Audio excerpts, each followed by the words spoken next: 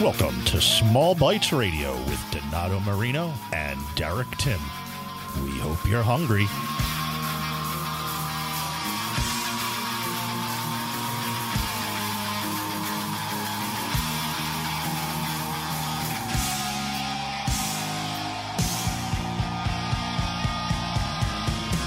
Round spaghetti you can eat with a spoon. Oh, SpaghettiOs. Hit it. Where's the beef? Cookie! He likes it. No soup for you. No soup for you. No soup for you. Feed me more. Long as I can have you here with me, I'd much rather be forever in blue jeans, babe.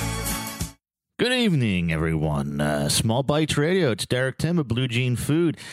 It's awfully lonely in studio without Don, but I've got my man, Tom Tussler, over here. How's it going? Excellent. How you doing, Tom? I'm doing well. This weather's fantastic. I love fall weather. It's great? fantastic indeed. But we'll see what tonight has in for store. And look, we said that it felt lonely without Don, and like a magician, he has come out of the woodwork and he appears. But while Don's getting set up, let's talk to John Howard Fusco. How's it going tonight, John? Evening, Tim. How we doing? We're doing great. So what's hot and happening? Good. All right. There's been a lot of talk this week about Roxanne BYOB.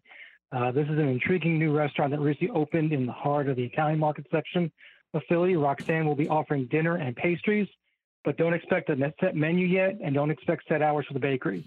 So it's kind of a work in progress. Meals are going to start with 5 small plates, including a togarashi cannelé. So we're talking about a French pastry from Bordeaux, flavored with a Japanese chili pepper spice blend, and served on the side with pimento cheese. So the menu or the style is going to be all over the map. So go for the adventure. That's Roxanne BYOB in Italian market section of Philly. Enzo's Piazza is a new pizza and sandwiches spot in South Philly on 19th and Wolf. Michael Klein of the Inquirer wrote about it, posted a picture of their burrata pizza pie, which is a white pie with arugula, prosciutto, and roasted peppers. It looks really good. Sounds like it's doing well so far. So again, that's Enzo's Piazza. That's over in South Philly. On the Jersey side of things, Atlantic City Restaurant Week is going to be starting on October 2nd and running to the 7th. Considering restaurants will be serving 3-course dinners for $40.22 and lunches for $20.22. The selection of restaurants runs all over the place, whether you want to go to the casinos, whether you just want to go into the city itself, or even outlying areas, the restaurants that are participating. So it's a very big event, again, starting October 2nd. And then lastly, last Sunday, we saw Ward's Pastry Shop in Ocean City serve its last scrapple pie and other baked goods. The pastry shop closed its doors after 98 years in the business in Ocean City. You can follow me on Twitter and Instagram at Eating in S Jersey, as well as South Jersey Food Scene website and Facebook page. So here's the question, John. John. Did you ever have one of their scrapple pies? I did actually have one of their scrapple pies. I wrote about it on our blog years ago. It's good, but let me tell you, it is heavy. It is heavy. You'll have one of those, and then you won't want to eat for 3 days. So, but it was good. It was definitely memorable. And they're gone for good. No other location. They're just gone for good. Yeah, that's a shame. It is a shame, and they're one of a few restaurants in Ocean City that in the last few weeks have closed their doors, and for different reasons. The economy, inflation, struggle to keep good staff, retirement. But a bunch of places in Ocean City have recently closed, so we're probably going to see more of that. These smaller places that are struggling economically are just not going to be able to keep going. So we'll have to see how things change over the next year or so. Awesome. It's a shame. I mean, I hate to see places struggle, especially down at the Jersey Shore. It's always fun. But thanks so much, John. And as usual, you've got your book, Cape May, New York Times recognized. Always happy to hear from you, buddy. Thanks so much. All right, Derek. Have an evening. Good evening, guys. Take care, John. You too. But did you know, I mean, it's almost about what? If you're going down the Cape May, Wildwood, like an hour and a half drive from Philly, isn't it, Don? A good hour and a half drive. It all depends on the little short traffic. But did you know instead of an hour and a half drive, you could get in a plane. And in about an hour and a half, do you know where you could make it to? I think Bermuda comes to mind. Bermuda. We want to name the other islands. Yeah, Come very on, close. pretty mama. But to talk about this beautiful island, gorgeous, in an amazing resort, Grotto Bay Beach Resort and Spa, is their general manager, Rob DeBecker. How's it going tonight, Rob?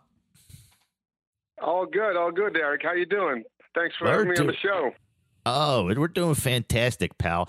But I have to say, I witnessed the warm Bermudian hospitality and your amazing, gorgeous accommodations firsthand, top class. But one of the things that separates you guys from all of Bermuda is that you guys have an all-inclusive supplement plan available at Grotto Bay, and you're the only resort in Bermuda that has that. So why don't you tell everybody what that is and how is it that you guys came about to be the only one? Yeah, absolutely. And it's a really great plan. A large portion of our guests typically take the plan because it's really a wonderful deal. Our team does an amazing job with the food offerings, and the plan includes breakfast, lunch, and dinner, and unlimited drinks. It also includes bus passes, which is a great way to get around the island. Besides that, it includes non-motorized water sports, tennis.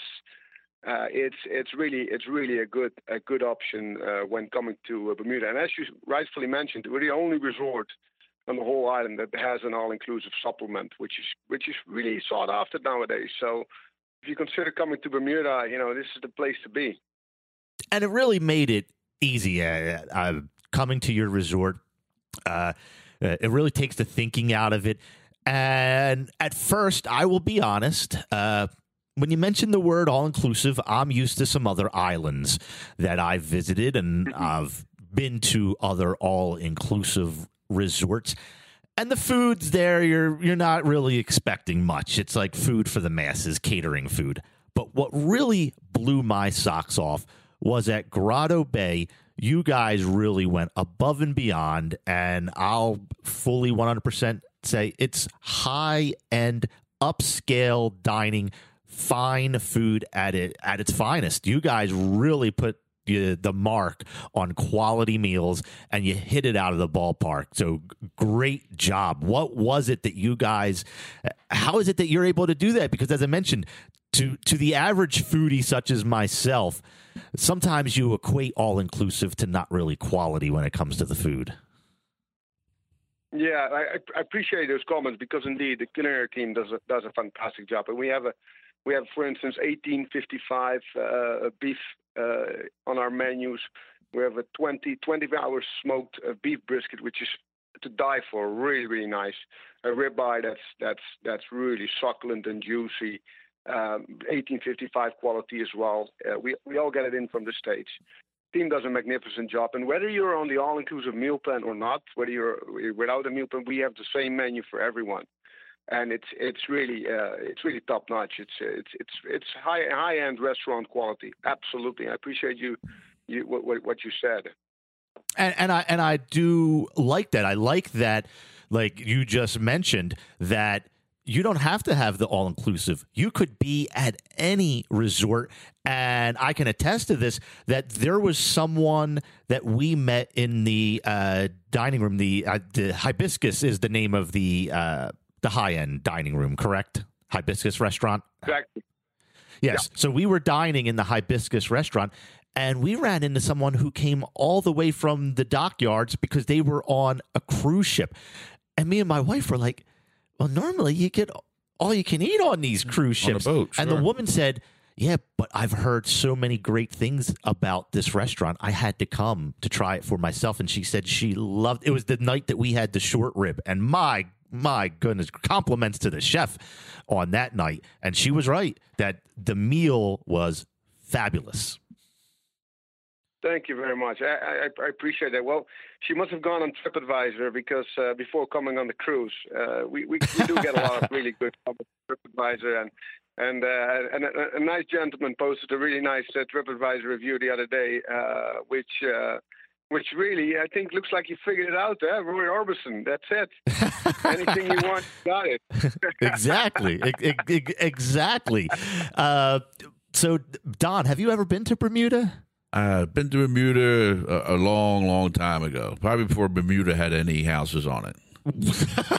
That's how long ago. You were cruising with Columbus. You were waving that Italian flag.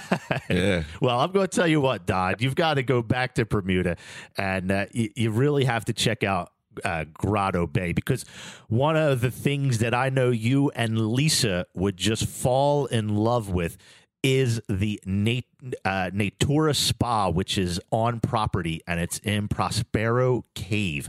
And this is so unique, so cool.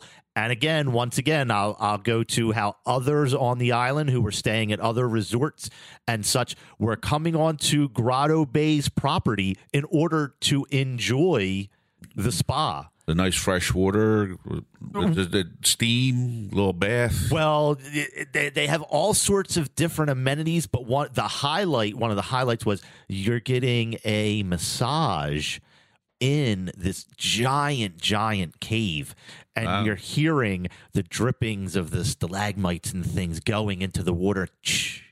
And this massage beds are on little platoons out in the water. No kidding. So you're out there, and the cave has a nice, cool vibe and ambiance to it. But why don't you describe a little bit more about the spa, Rob?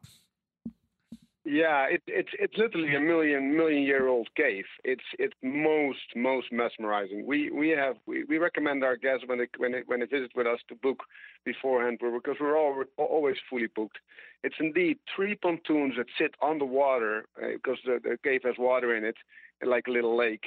And it's the light setting is beautiful, and as you said, the water is dripping from the stalactites down into the water. It is unbelievable.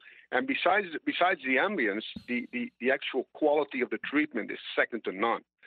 We have highly skilled massage therapists who, so the combination is that's why we're always fully booked. It's really amazing. It was a once in a lifetime experience, and even my wife said at first, she was like, I don't know about going in a cave, but once you go in there, it's like none other. Relaxing. Oh, so relaxing, and you feel like now you know why bats chill in caves, because the minute they open the door to go back to the outside world, you're like, no, let me come back into the cave. I want to relax a little bit more. But to your point too, Don, you mentioned how you like to go swimming in a cave. They have that too. It's called a cathedral cave. And you go in, you're able to explore a little bit, and the water is nice and cool. It must be a massive cave. It's a decent size. And again, Rob, I'm going to point it to you. You're the expert here. Tell us a little bit about Cathedral Cave for those who aren't familiar. It is just very cool. I mean, how many resorts do you know in the world that have a cave, with a spa in it, and B, a cave to swim in?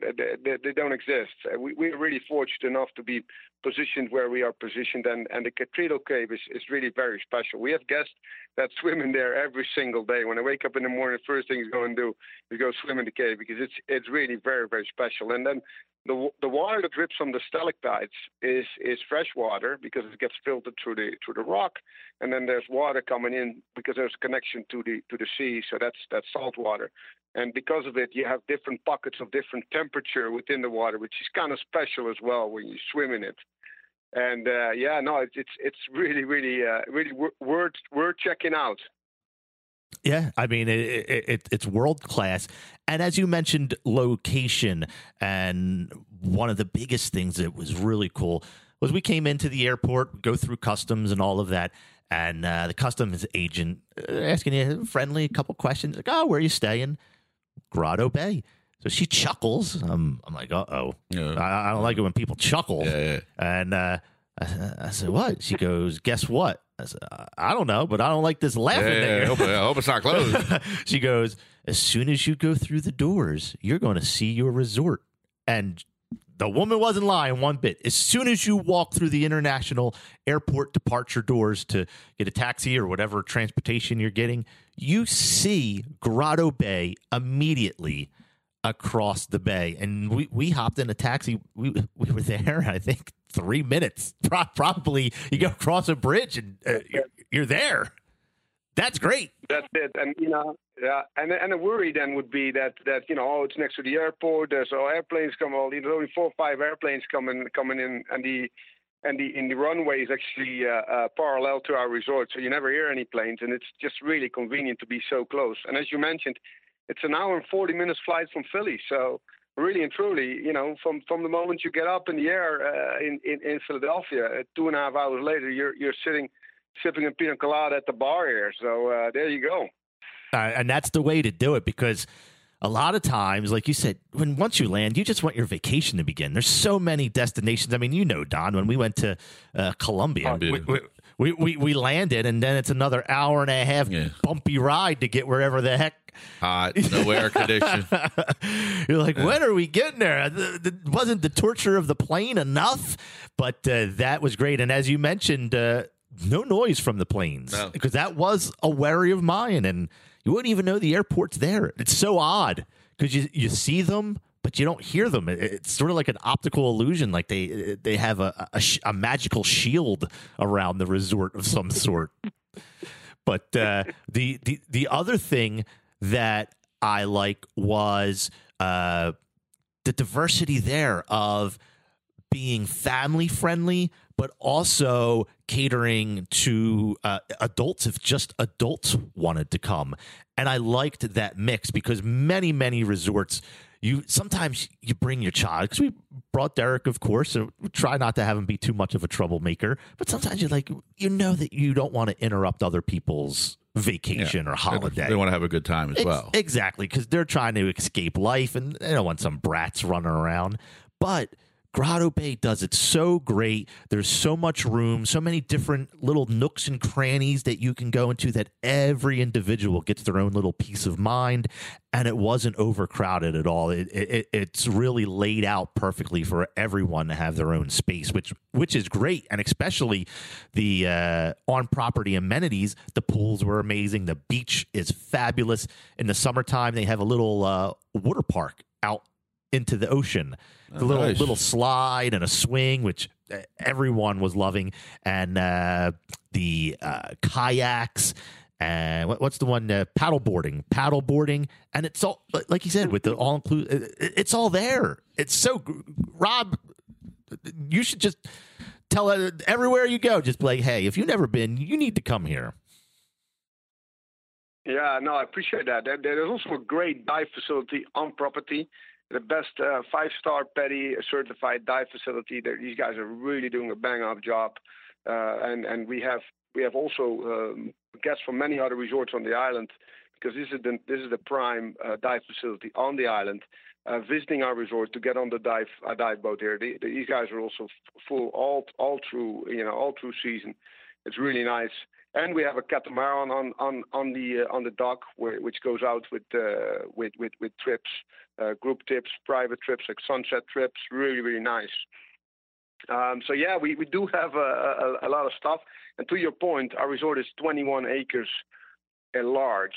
So indeed, you have plenty of space, and we have 11 room blocks or buildings. So everybody has really a lot of space to walk around and to indeed enjoy the facility and all it has to offer. And it's great, and also so close to all. Even though you guys have some caves on site, you have, I think it's Crystal Caves was the name of the place across the street, correct? Yeah, very close by. Which by the way, is very next to the Bailey's Bay ice cream. I just had a lovely ice cream there myself.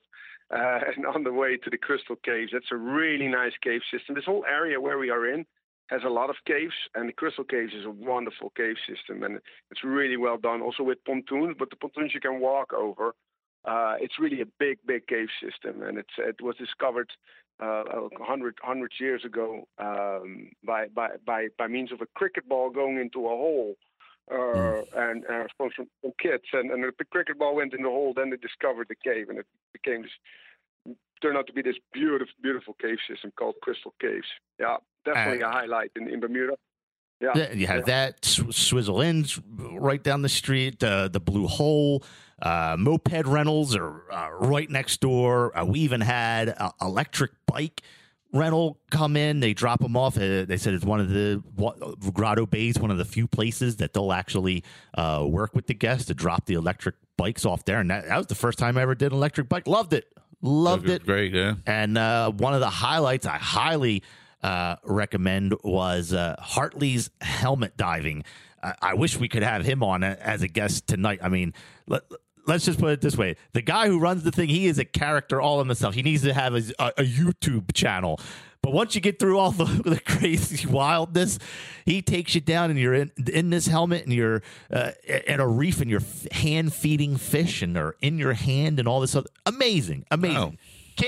Can't say enough wonderful things about Bermuda, and I can't say enough wonderful things about how great Grotto Bay and Rob, you personally attended to me and took care of all of our needs and made sure everything was top class. And it was a pleasure to meet you, and I really appreciate you calling in tonight.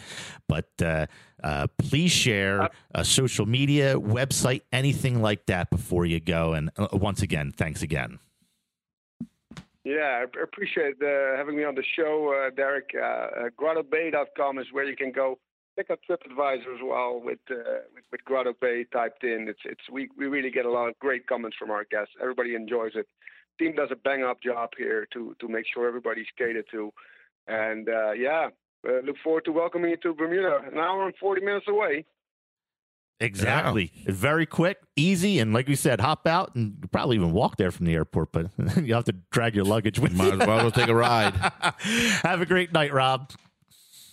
Thank you so much. Thank you. Bye-bye. Talk to you. Bye-bye. But wow, that sounds awesome. It was amazing. Such a great time. But once you go someplace that's all inclusive and you eat like a pig, sometimes you just got to get back on track and eat a little healthier, don't you, Don? I try to when I can, but it's usually I fail. Well, our next guest is probably going to try to help you out. I could use as much help as possible. And they have a brand new book. It's Cook, Heal, Go Vegan, a delicious guide to plant-based cooking for better health and a better world. And the author is Bailey Ruskus, also known as Chef Bai. How's it going tonight, Chef Bai? Hi, good. How are you guys? We are doing great. How about yourself? I'm doing great. Just chilling. I'm in San Diego, and the weather is beautiful, so I can't complain. Over here, it's raining a little bit. But still not bad, though. She's just bragging. You saw the weather here in Philadelphia, didn't you? And you just went like, oh, yeah, I'm in San Diego. How's that, suckers? But you are adopting a whole food, plant-based lifestyle, but you want to let everybody know that even if you're going that direction, that it can still be full of fun and flavor. Isn't that right? Yes. Yes. I mean, so I'm a classically French-trained chef. So if you would have told me 10 years ago that I would be a vegan chef, I probably would have never believed you. But yeah, the goal for me is always to just make food as pleasurable as possible. And when I realized that you could do that on a plant-based diet, I was like, wow, all bets are off. And one of the things, as you know, Don, Chef Christina Martin, she's a very respected vegan chef who's a correspondent for us. Veganism has really come full circle from many years ago. Yeah, baked items, everything now is you can get vegan and healthy and plant-based. And sometimes, I'd say probably a decade ago, somebody was like, oh, and people would be like, But now it's so mainstream. It's so easy. But it's individuals like you, Bailey, who are letting everyone know that it is easy and it's nutrient dense. Because I would say that's one of the myths that everybody, I'm not going to get my tastes like cardboard. Yeah, it tastes like cardboard. I'm going to get my proteins. How do you battle that? How do you, when you made the cookbook, were you like, you know what? I'm going to make a couple of these recipes and have people's taste buds tingle since they want to say these mean things about vegans? Yeah, I mean, I just think it's all perspective, you know. I think most people eat the same things over and over and over and over again. And I think the most important thing about adopting a more plant-based diet or even plant-focused or even one day a week trying something new that's plant-based is you're actually just going to open up your taste buds in your mind and your creativity to eating something other than maybe like the same chicken and rice and potatoes. Now, what was it that drew you to trying a vegan lifestyle?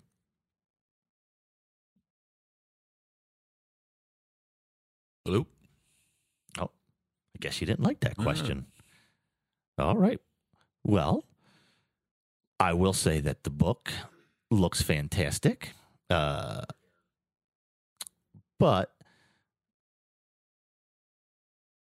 there's some other things in the book that there's a couple dishes that we would like to try. But it's hard to do that, Don, as we've mentioned. Well, with with all the new supermarkets that are coming out, Wegmans, and then not that I'm pushing any supermarkets, but that's the one that just comes to my mind, and Spurts or Sprites, I think it's called. You have such a big selection now of vegan-based products that even if you're not a proficient cook or afraid to cook something, there's a lot of pre-made meals you could pick up at a lot of these places and begin your vegan lifestyle journey. Yeah.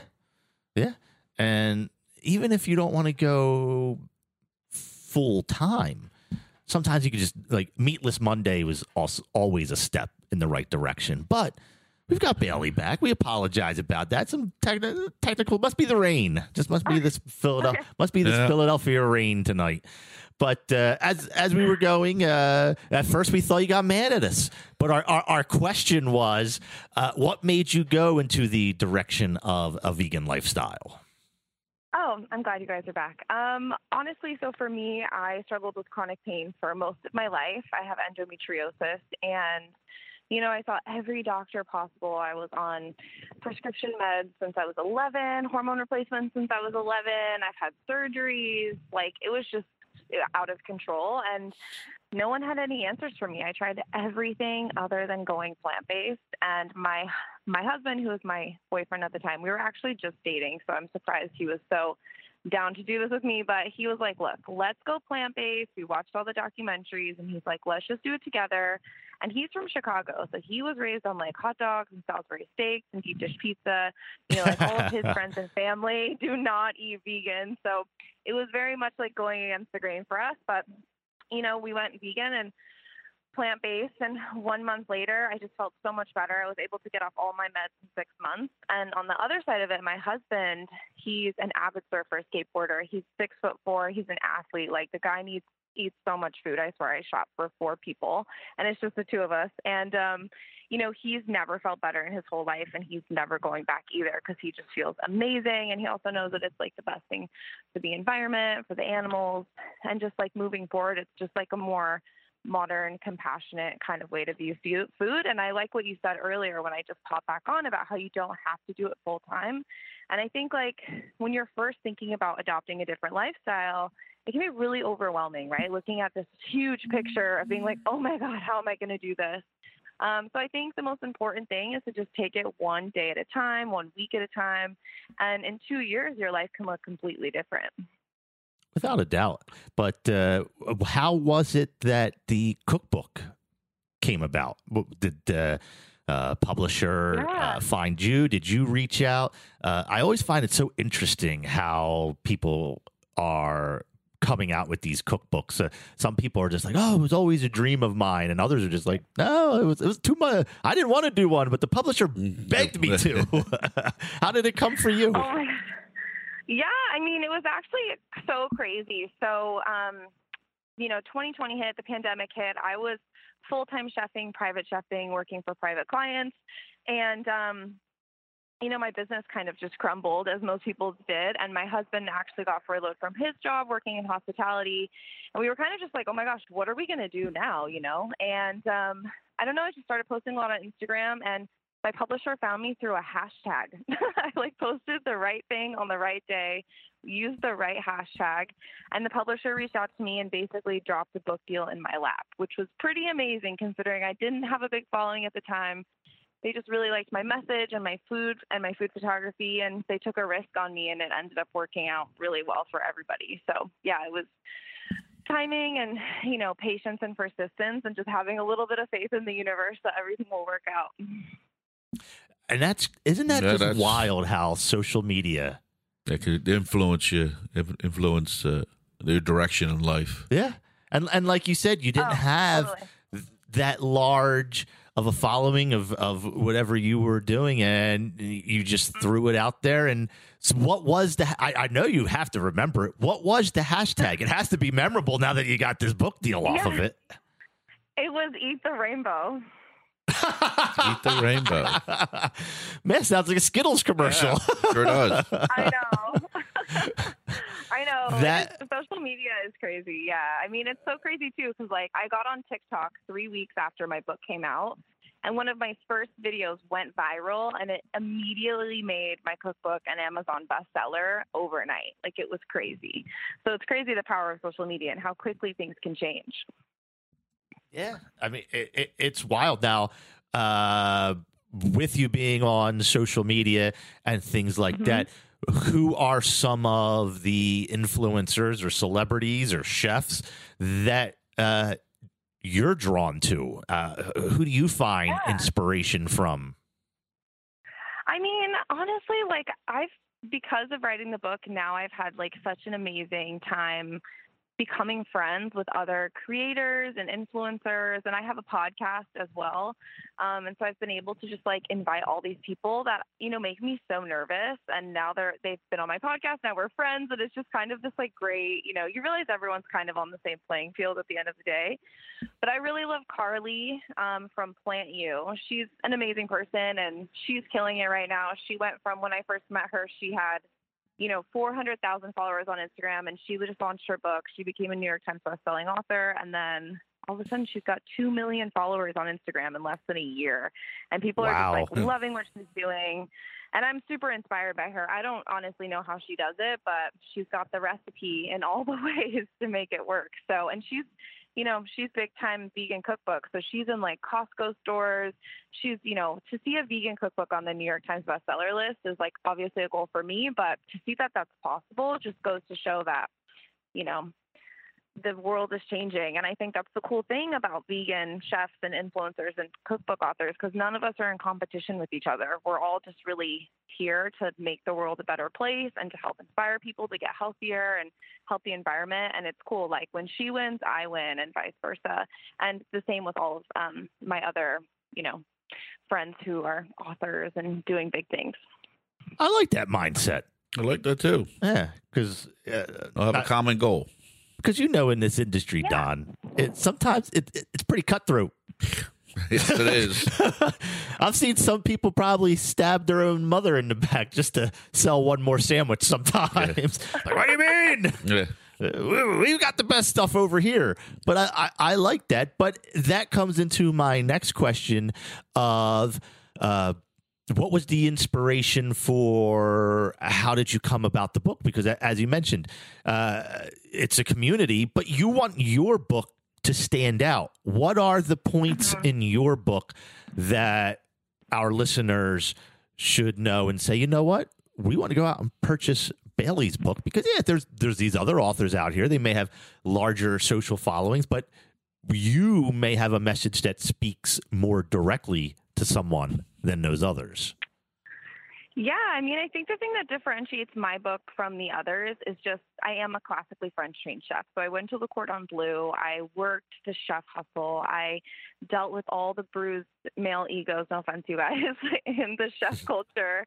And, I really wanted to bring like a lot of compassion back to food and also like show people that food can be really pleasurable. And, my goal with the book was to be like, hey, if you cook your way through this whole book, not only are you going to be able to feel confident about being plant-based, but you're also going to be able to teach yourself how to be an amazing amazing cook at home.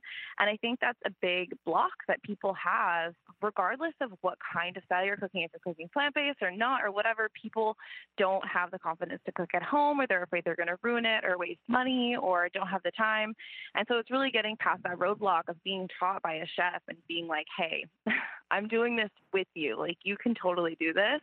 And I've gotten thousands of comments and messages from people all over the world being like, wow, your book has really helped me, learn how to develop really in-depth flavor, but do it in a way that's like approachable and it's delicious and the food's vibrant. And I kind of bring that like San Diego beach energy into the food as well. So that's kind of the differentiator. Cool.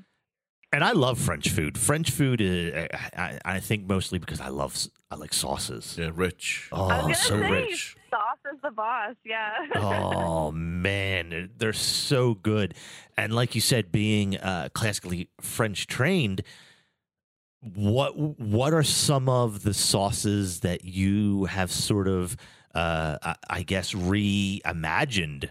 Because some of the sauces, of course, bone broth and things of that nature, and meats are in them. Yeah. What's like a go-to sauce for vegans? Because that, to me, if I have a good sauce, maybe I'll cut meat out, Don. I doubt it. Totally. Never say never. That's true. Never say never. If I have a good sauce, I might even eat my shoe. A good sauce can really enhance a lot of different things, Don. It's true. It's true, because that's what makes meat taste good too, right? I mean, so I'll give you guys a couple of examples. So the first one is like the base of a lot of sauces, especially in French food, which is butter. And so I have it's called Not Your Mama salted butter. And that's in the back of the book in the Essentials chapter. And that can be the base of like a million sauces. And it's totally plant-based. And it's honestly amazing. Like, not to just hype myself up or anything, but the recipe I saved for 3 years to share publicly, because the butter is just so good. So that's just like an incredible baseline that's in the cookbook. And then other than that, like, I have a chana saag. That's an Indian style recipe, and that is a like coconut milk kind of like curry sauce. Amazing. And then there's also cashew cream, which is like an incredible base for so many different sauces. Like, you can make hollandaise, béarnaise, Alfredo sauce. You can add it to soups. So it's just kind of like that. You can make like a spicy crema for tacos with it. So the cashew cream is honestly like the goat of all vegan sauces, because you can just put it on everything. It's versatile. It can thicken recipes. It can just, it can go in all different styles of cuisine. And that's really what you want, is that versatility, especially when you're cooking and you don't want to buy a billion ingredients to make something. To just have that like mother sauce is what we call it in French cooking. And the mother sauce is really going to help you, go into other sauces. That is brilliant. It is. So how difficult was it? As you said, you were holding on to this recipe for 3 years. That's sort of like you were playing a game of poker, and then finally came the money. You're like, I'm putting all my chips in, clowns. Boom, and just put your cards on the table. Yeah. I'm sorry, what was the question again? You cut out really quick. How did it feel once you had to release that recipe? Because you were holding on to that recipe for 3 years, you said. Yeah, I was honestly nervous. Like, it felt so good to get it out in the open, because especially with social media, it can be really hard to not share everything all the time. But, the cookbook itself, like, I was so nervous, sick to my stomach 2 weeks before the book came out, because I was just so, especially having a vegan cookbook, afraid that people aren't going to like it, or the criticism that you're going to get. But once the book finally came out, it was just a huge sigh of relief, and I was just so excited to be able to share this with people and to see people make the butter and have them let me know. Sorry, guys. Right near the airport. I hope you didn't get run over. It's always helicopters or something around here. Sorry, guys. Yeah, military town. So yeah, so it was just amazing to have the book come out, and then that was the true moment for me, was to see thousands of people all over the world making, especially things like the butter that were just like so near and dear to me, and just be like, oh my God, this is a life-changing recipe. Like, I'm never going to eat regular butter again, because it cooks and melts and spreads the same way regular butter does. So yeah, that's pretty incredible to know that you're like changing people's lives with the butter recipe. That's great. That's great. And far be it from me to tell other people how to run their own show, because Lord knows we don't know how to run this one, Don. But I think it would be really cool, if you haven't done this already, since you said you have a podcast, that every episode you make up one or two recipes from the book and just go in depth on each episode about that one or two recipe. I think that would be cool. Yeah, I've gotten that suggestion a lot, actually. It's funny because I really love like the interview style. I've been able to interview some of my like personal heroes, like Dr. Michael Greger, and just some like really incredible people. But yeah, I've actually really thought about that. But people have been like, you should cook while on the podcast too, but I just don't know, like, logistically how well that would work. Yeah, I don't think I'll agree with you on that one.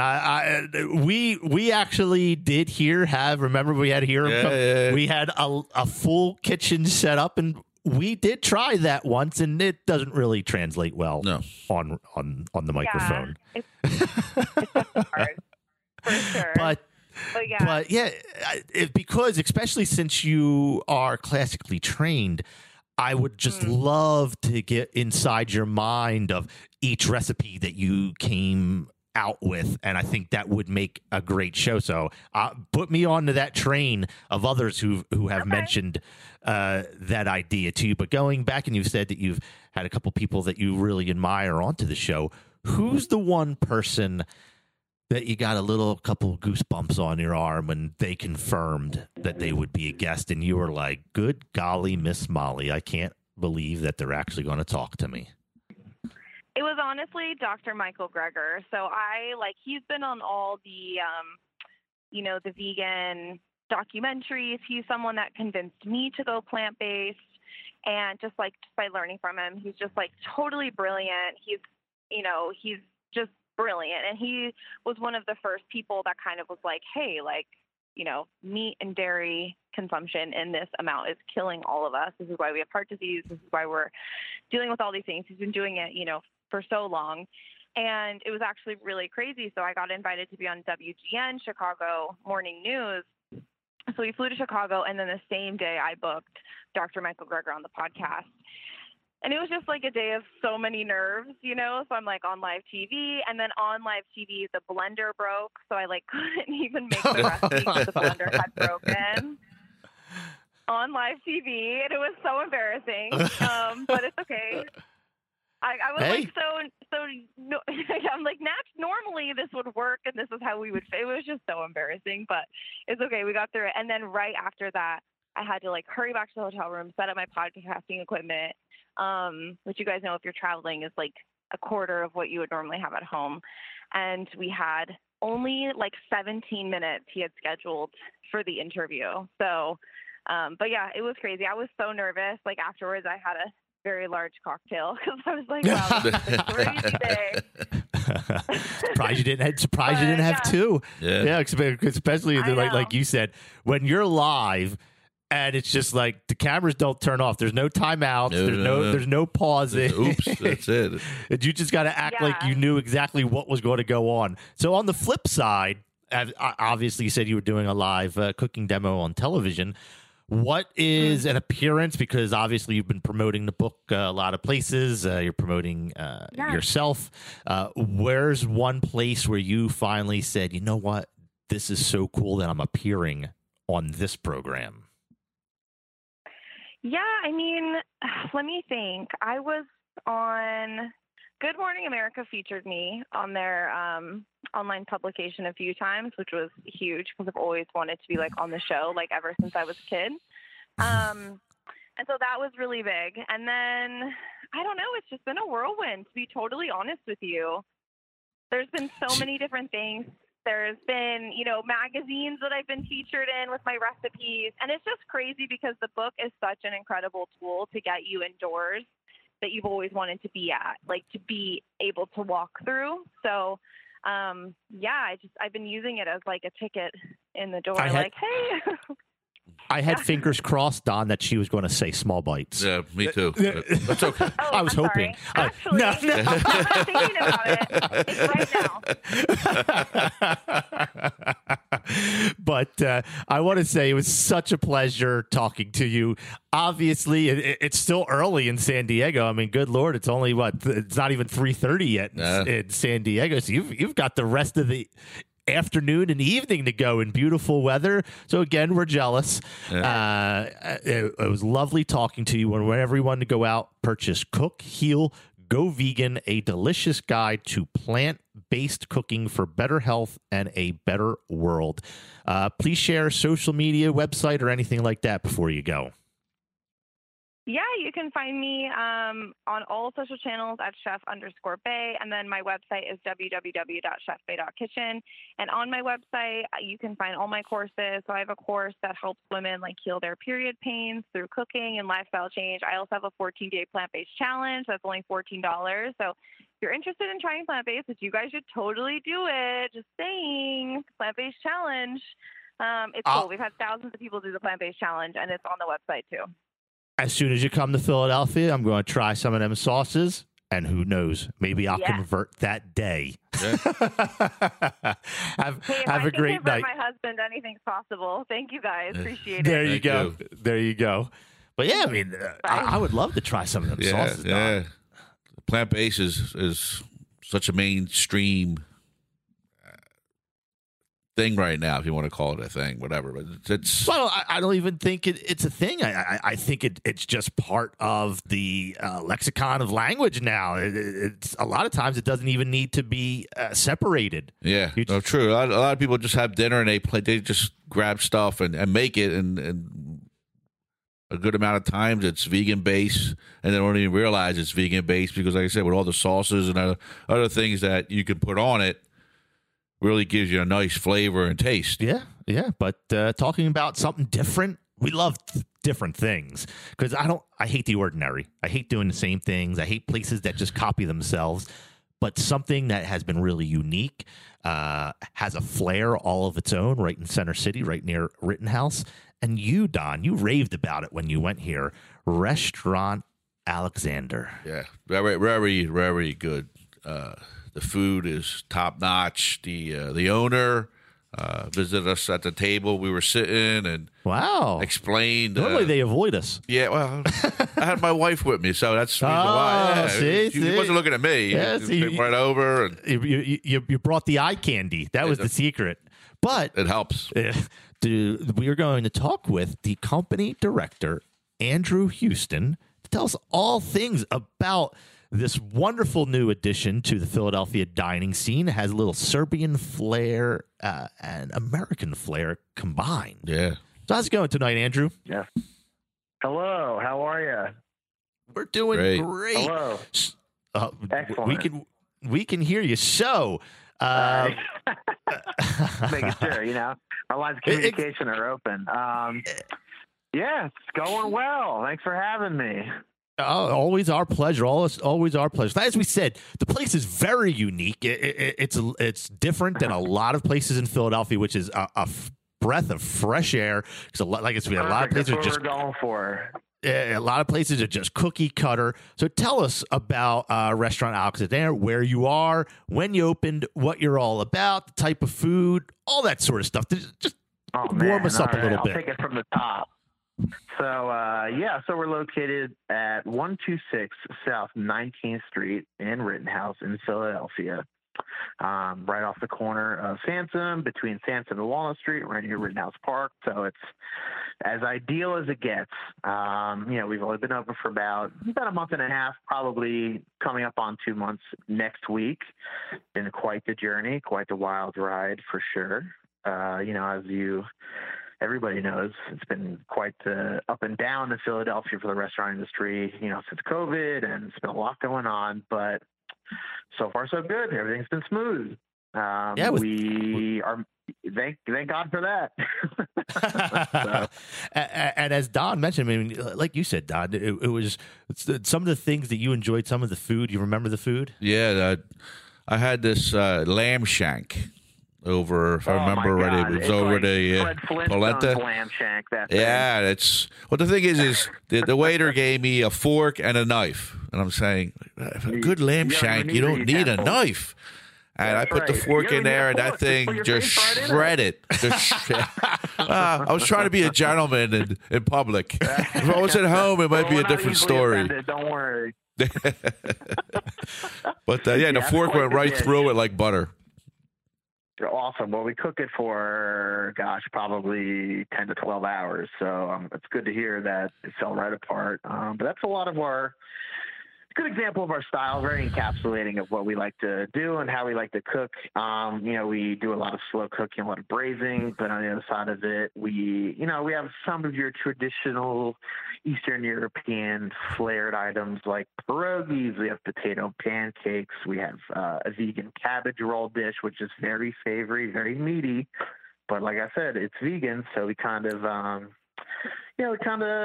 circumvent around your expectations a little bit, but comfortably enough to where you're not in, the deep end of the experimental dining scene. I would say we're not fine dining. I like to use the term downscaled fine dining because a lot of us are experienced fine dining employees, restaurant managers, servers, cooks, all that stuff, but we're not attracted to the pomp and circumstance of, Park and A Kitchen and Vernick, which are all fantastic restaurants. Don't get me wrong. But we like a more chill vibe. So that's how we design the menu. That's how we design the beverage list. It's very comfortable, very uncurated. Just come in, do whatever you want, get whatever you want. Simple as that. Well, I love how eclectic the menu is, and Don raved about the food and how wonderful and the flavor profiles were spot on and delicious. But tell us more about the chef. You've already got us mouths watering over here. Tell us a little about the person behind the scenes. Tell us about Oz behind the curtain. I'll tell you about it. Yeah, Oz. Yeah, the man behind the curtain. Exactly. So the man behind the curtain, his name is Montana Houston. He's just a young, ambitious chef who kind of came to us. We're looking for a chef. You put an ad out on all these websites, and you're rifling through resumes. We interviewed a lot of chefs, did a lot of tastings, and this dude blew us away. Again, young guy, studied a little bit under Solomonov at Zahav. He worked at, I believe the place located, what's the name? Braddock's Inn. It's in New Jersey. I'm not super familiar with it, but big farm table location. He worked at, where did he work? He worked at a couple spots in New York, upper fine dining, just been through the circuit, kind of came back to Philly, I think, to relax and grow his roots a little bit. So it's been a match made in heaven ever since. That's great. That's great. And one of the other things that you guys have come up, and obviously I'm sure Chef has a lot of input in this program, and Philadelphians take this very seriously. You have a new brunch. But why does your brunch set you apart from the rest? Oh man, because it's the best. There you see. You got to be from Philadelphia because that's a Philadelphian answer. I'm not messing around. Our brunch. We just activated brunch last week. We did like the soft, unannounced opening. Today was pretty slamming for brunch. I did not expect it to be as busy as it was, so I'll take it. Well, everybody had to get their bellies full for the Eagles game. Yeah. You're telling me. That's the first thing I did. Don't you worry. I got the first pick of the litter. But it's super straightforward, super reflective of our dinner menu. We still have a lot of the mostly American, slightly Eastern European themed items on there. We do our short rib eggs Benedict. What else do we have on the brunch menu? We have 2 different French toasts. We have a chicken and waffles dish, which is very reflective of kind of how casual we are, but how we also like nice stuff. It's a very refined chicken and waffles, if you'd believe it. We kind of just have your brunch basics, but designed for the customer. So I know it's a bit of a salesman aspect, but also very good. Our brunch cocktails are super straightforward. Couple Bloody Marys, couple mimosas. We do like a Eastern European pear brandy French 75, which is dangerous. Yeah, so it's just been going really well. That's awesome. And I'm just saying that there was a little birdie. You know how news floats around in Philadelphia, but there's a certain vibe in the restaurant and a beautiful interior design and the art. But we've been told that there's a story there, isn't there? There's a story. There's a story to everything here. But yeah, it's about a boy who grew up in West Philadelphia, born and raised. He was born and raised there. He definitely grew up there. That's for sure. Yeah, our vibe is super chill. Like I said, we took all the good parts of fine dining and we really downscaled them to be comfortable and relaxing. So the interior, very well designed, but very minimalistic, really simple. The owner, Alexander, if you couldn't tell, his mother, they live in Germany, but they're all born in Serbia. They moved to Germany when he was a young guy, and she is a very talented artist. So when I first started talking to Alex, I want to say probably in March, there was like no art on the wall. They're still doing construction. And pretty much overnight, I don't know, must have an art factory or maybe an art sweatshop somewhere, but she had like 6, 7 paintings that just appeared out of nowhere. They're all really beautiful textured pieces. They're hanging on the wall, ballerinas, champagne glasses, silhouettes, things like that.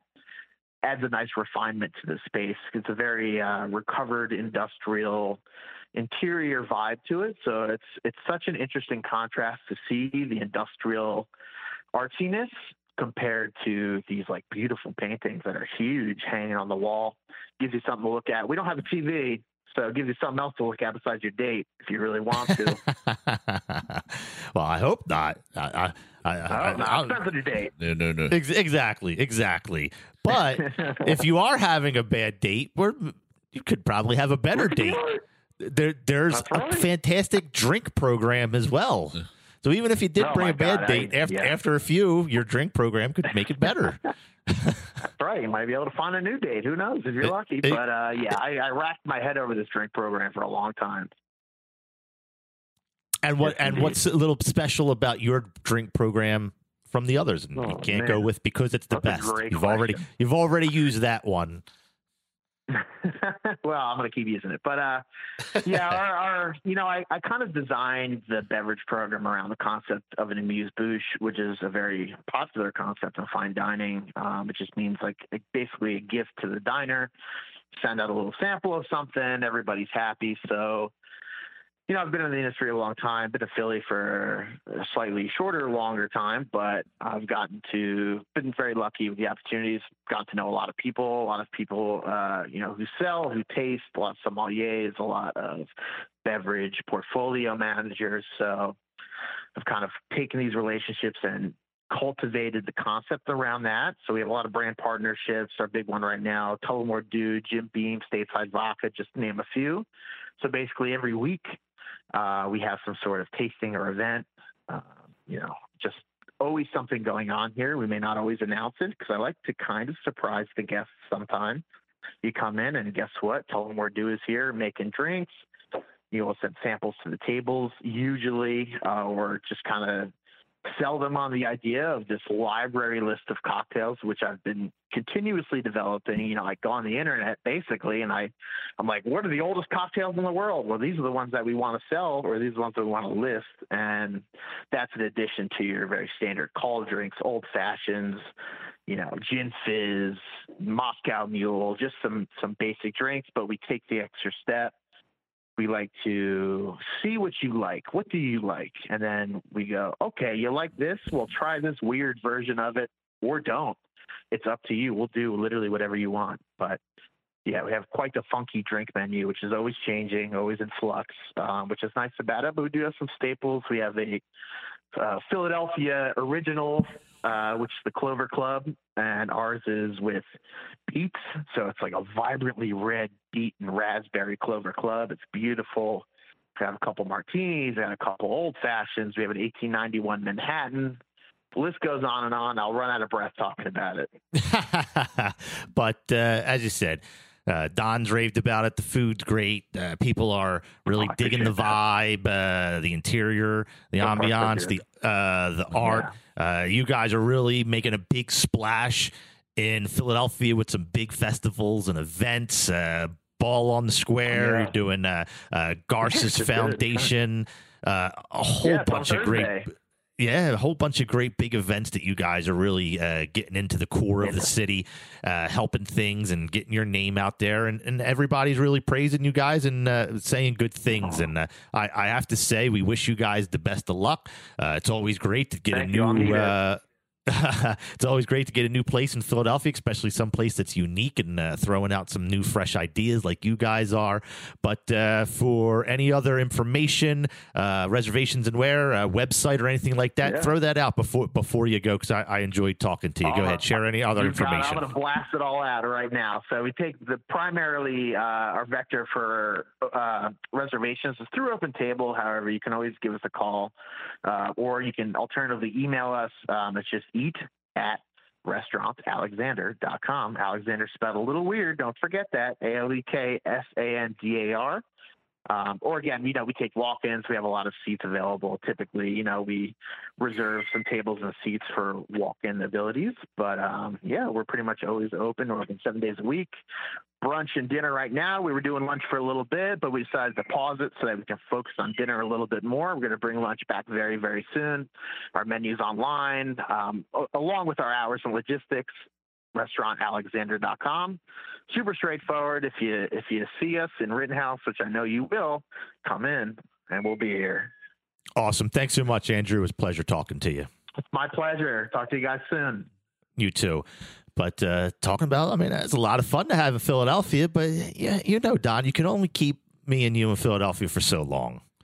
We like to travel. We like to set our wings and fly, don't we? Yeah, put our feet in the sand. There you go. And to put our feet in the sand in an area that has continuously been named one of the top 10 beach destinations in the north region of the world, Don, the south region, the entire world.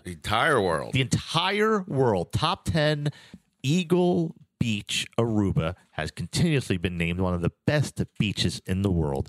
And we've got someone online to talk more about the wonderful things of Aruba, Mr. Richard Roy of Eagle Aruba Resort and Casino. How's it going tonight, Richard? Hello, Richard. Richard, are we online? His feet's in the sand. All right. I can hear you guys. There we go. There we go. So, we're talking about the wonderful island of Aruba and Eagle Aruba Resort and Casino. And you are the general manager of this destination.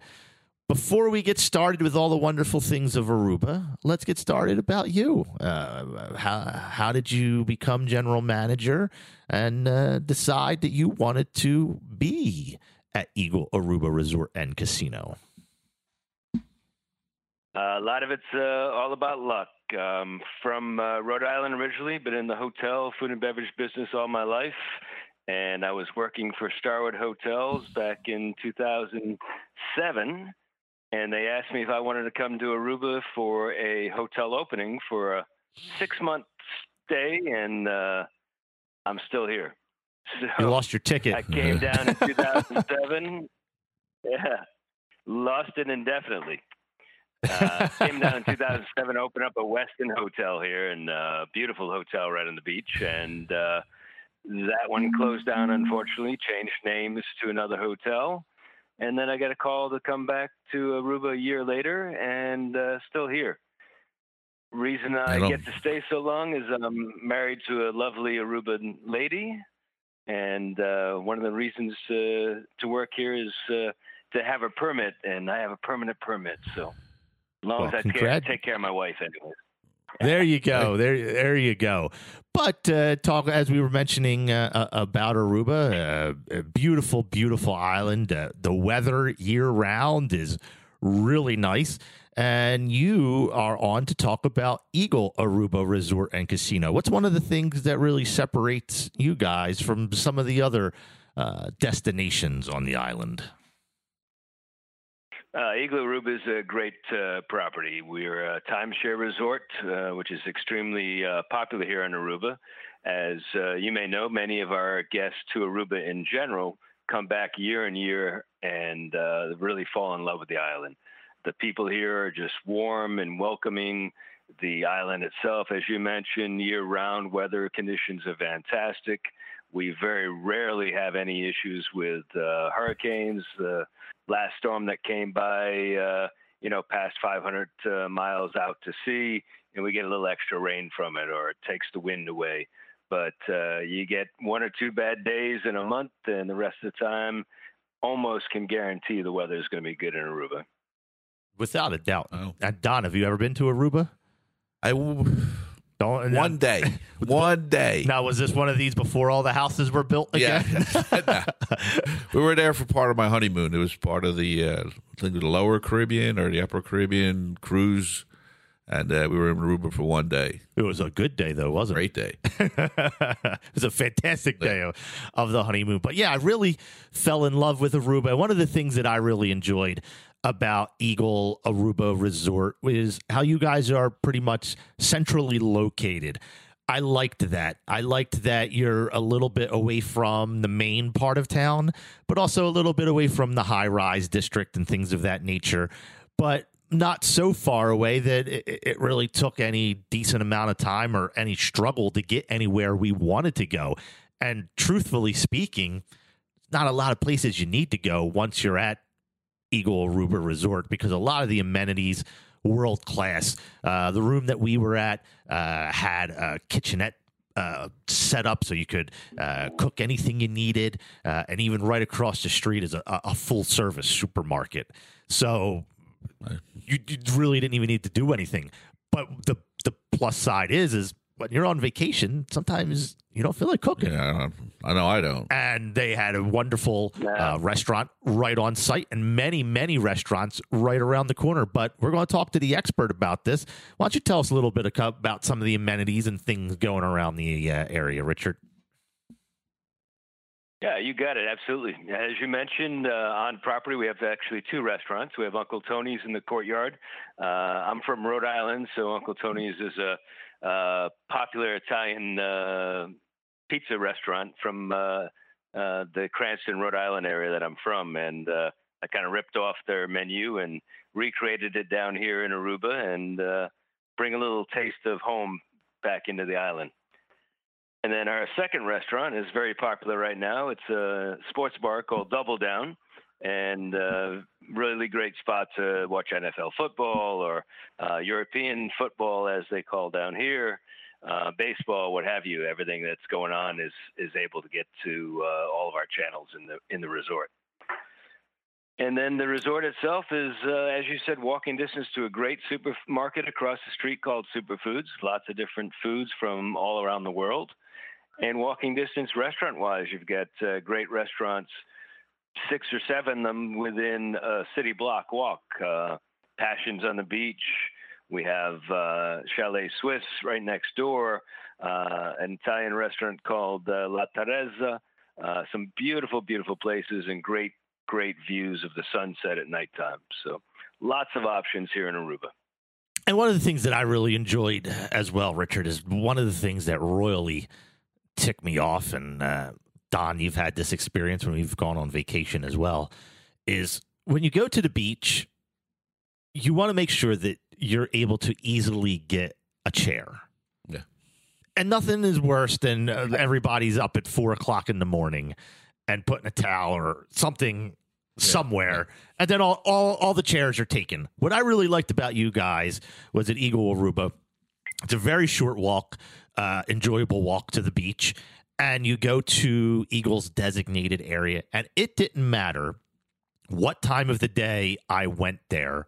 There was always a chair available, an attendant there help set everything up. Towel available, 100% perfect service. And I like that you guys had more than enough than what was needed, because especially when you have kids, as a parent, you want to sit down and relax. And even if you don't have kids, you don't feel like walking. You don't feel like walking and then be like, oh, we're out of chairs. Yeah, you're like, what are you talking about? I just flew 4 hours to get here. Exactly. So great job to you guys, Richard, that you guys have it planned out. There's a system and things that you make the beach experience very enjoyable. Great. I'm glad you enjoyed it, and most of our guests do. And it is a nice laid out plan. Doesn't always work, unfortunately, but majority of the time it works out very well. And we've got some great employees down there that'll try to make it happen for you no matter what. Without a doubt. And the other thing is that even if you don't want to go to the beach, you guys have it's 2 pools. You have an adult exclusive pool, if I remember correctly. Is it 3 pools? Do you have 3 pools? Mm-hmm. 3 pools, yes. You an adult exclusive pool, and then you have another pool that has a very cool sort of like rock waterfall that was really, really nice to hang out there. And then there's another pool, Don, get this, with a water slide. Oh, you don't see that. You don't see them too often. Yeah. No. And all day, just go right up, whoop, right down. Great. Oh. It's like going to an amusement park right at your own resort. You're speechless, aren't you, Doc? I am. I'm like, Great water slide, good for small kids or adults. I've got 4 grandchildren, and we go up and down the slide every time they come over until they drop or I drop, one or the other. Well, yeah, I'll probably admit that I did go up the slide more than I did my son. It was an enjoyable time. The drink program there, and you guys had tons of activities, things scheduled all throughout the day to keep all of the guests occupied and busy and having a good time. All sorts of different amenities and games to play. Go through the list of different things that you have, Richard. We've got just things that you can do on your own, like shuffleboard and big giant chess sets and checker sets and corn toss, which is very popular. But then our activities teams has different things going on every day, depending on what's going on, from Papiamento classes, the local language, to arts and crafts for the kids, for sandcastle building on the beach, and pretty much anything that you want to do at some point in time, there's an activity to get involved with. In addition, as you mentioned, we have the adult pool, and we try to have entertainment there every day. And probably the biggest event that we have is on Wednesday night. Did you happen to catch the carnival night? I was there for the carnival night. It was wonderful. The performers were great. The music was fantastic and top notch. And it was a little area over by Tony's with all sorts of great food as well. Right. We have a nice little buffet that night. So anybody that wants to come out can have buffet dinner first and then watch the show. It's Carnival is very popular down here, probably bigger than New Orleans, and the parade is very lively and energetic.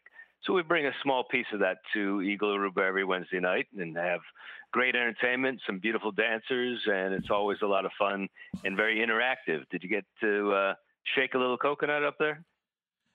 I shake my coconut every night, Richard. But one of the things that I also liked was the concierge activities desk. This way, whatever you could imagine, you guys have covered, from tours to activities and everything. You're picked right up, right in front of the hotel, because nothing is. Sometimes it's so annoying, Don, when you're like, oh, I want to go on this tour or go to this location. They're like, okay, well, you got to take public transportation. Take public transportation or Yep. The meeting spot is a hotel 3 miles away. Yeah.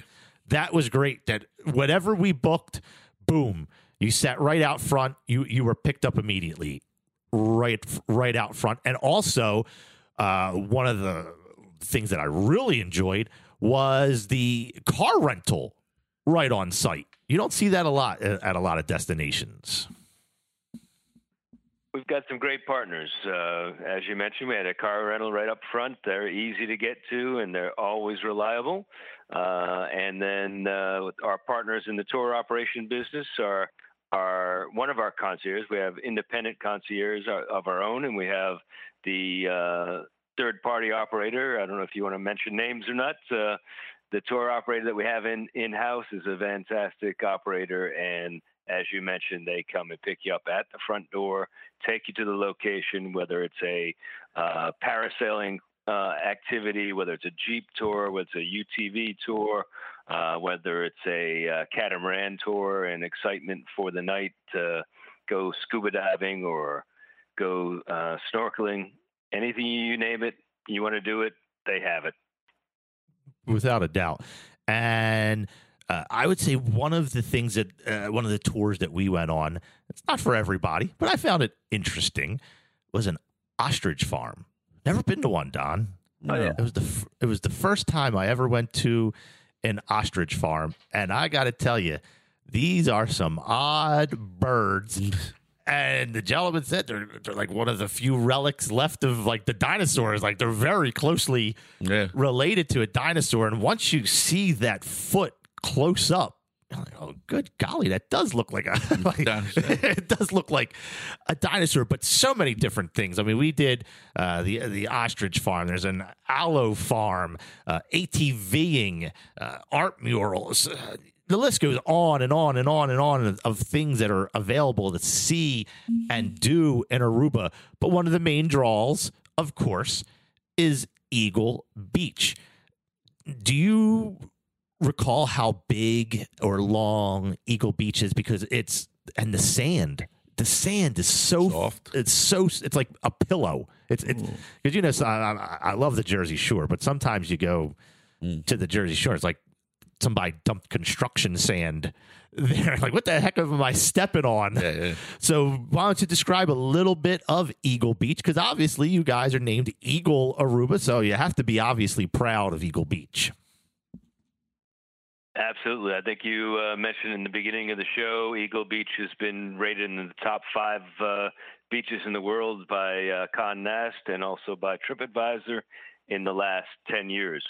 So very, very beautiful, beautiful white sand beaches, wide stretches of beaches in most cases, and as you said, very long. So Eagle Aruba starts downtown and goes 2.8 miles and then runs into Palm Island, Palm Beach, and Palm Beach is the stretch that goes up in front of the high rises. Eagle Beach is the prettiest beach on the island, a little more quiet. It's a little not as built up on, so you have a little bit more open space to sit down and relax, as you mentioned, as well. We do have palapas for shade on the island, but if you don't have a palapa, you're going to bake real quick. that is very true, but there was plenty of palapas around when I was there. And one of the other things that I liked was the pedestrian bike walkway. I really wish more cities, more vacation destinations would do that. That is such a high class, wonderful thing to do, that you don't want to battle cars and things like that, but you want to enjoy a nice stroll along the beachfront or through the town and not have to worry about getting run over. So the engineers and the city planners of Aruba, I know you probably didn't have any part of this, Richard, but you can take credit if you want. I really enjoyed getting them scooters, the electric scooters, and even just walking that whole pedestrian thing. And it goes all the way down to the airport, I think. I mean, we went for miles upon miles of this walkway. Do you know how far that walkway goes? Yeah, it's still in process, actually. That we continue to expand it over the years, and the upper part of the walkway was still under construction. You were there up by Arashi Beach and the lighthouse if you drove that way. So that's where it's going to finish up, is up at the lighthouse. And there's about a mile left to go that needs to be finished. And right now there's 6 miles that are complete. Yeah, it's wonderful. Oh, sounds nice. It's really great. Perfect and a wonderful job, whoever came up with that. But getting back to Eagle Aruba Resort and Casino, the accommodations were wonderful. The room that I was in, I love the layout. The beds were comfortable. The TVs were flat screen. The fridge was top notch. Everything was top notch. And correct me if I'm wrong, but this is a very big destination for vacation rentals. Like if you go and you love where you stayed, you can have your own piece of the resort, can't you, Richard? Absolutely. Our tagline is "Buy your piece of paradise while you're here." You can own your own week and the timeshare business, and that's what we're designed for. So, as you mentioned, our rooms all have kitchenettes or complete kitchens, depending on the rooms. Full-size refrigerator, a sitting area, a living room area that goes into the bathroom, and a bedroom that's off to the side. And that's a standard room. And our standard rooms are 695 square feet. A normal size hotel room averages on the low end 180 square feet to on average 400, 425 square feet. So it's a much larger room than most standard size hotel rooms. And it has the addition of the full kitchen. So it makes it really nice place to stay for longer times period. I've got owners that own anywhere from a low end 2 weeks all the way up to one guest owns the unit outright. So Aruba is a great place to come back to and to stay for long periods of time. 100%. I couldn't agree more. And they must have known my weakness, Don. Which is? On site, it was a Dunkin' Donuts Baskin Robbins combination. They know I love donuts, and they know that I will eat ice cream every night of the week. So I have to say, so that's your kryptonite. The little child inside of me, when I rode up, I saw that. I said, "Good Lord, I'm having a milkshake every night with a donut." And indeed, I did. Indeed, I did. But Richard, it was such a pleasure talking to you. Wonderful accommodations. Anyone who is even thinking about Aruba, or even if they've been to Aruba many times and they haven't been to your resort, they're doing themselves a disjustice if they don't at least check out Eagle Aruba, because I had a wonderful time. I want to thank you and your staff for everything you did and the wonderful experiences that we had. And please feel free to share website, social media, anything like that before you go, pal. Awesome. Well, thank you very much, Derek. Glad you enjoyed everything. We're very, very happy to have had you here at Eagle Aruba, and we look forward to having any of you back again anytime. And our website's real easy, eaglearuba.com. Perfect. Have yourself a great night. Thanks for calling in. Awesome. Thank you. Thank you. Bye-bye. Yeah, I mean, it's great, Don. Like I said, it's not like being on a tropical island. It's so nice. Just the breeze, and the water's nice and clear and crisp. Yeah. I mean, it's, and the best part is nonstop flight there as well. I think it was 3.5 hours, maybe. That's not bad. Oh. Philadelphia? Yeah, Philadelphia again. That's not bad again. That's not bad at all. Philadelphia for the win for a couple destination spots. Yeah. Yeah. So after tonight, I think you and Lisa are going to be booking a couple flights for a couple vacations. We'll go back and refresh our honeymoon at Aruba. There you go. Oh, that's a good idea. I enjoyed it. It was a great. What other islands did you go to? Do you remember? Tortola, St. Martin. I think the French side. I think there's two sides of St. Thomas. St. Thomas. Tortola, Curacao. Curacao. Yeah, that's a cool one. I like Curacao. And that was another island that had a pub, Pusser's Pub. Husser's Pub. Yeah, they feature rum that they used to feed the English Navy with. It was like a ration. They all got a bottle of rum every day to drink. Husser's Pub in the Caribbean? In the Caribbean. I'm pretty sure that's where it was. No? Well, I mean, it could be, but I'm not familiar with it. Yeah, it was good. It was. Could it have been in the British West Indies? I don't know where that's at exactly. Yeah, I don't know either. But yeah, they featured. Maybe the pub wasn't called Pusser's, but they featured Pusser's rum, and they had a big story of it and how they used to give it to the English every day. How many milliliters? Let's see. Our research department has said that there is a Pusser Pubs on the British Virgin Islands. Okay. Huh. Did you go there? Hey, look, the whole thing was a blur.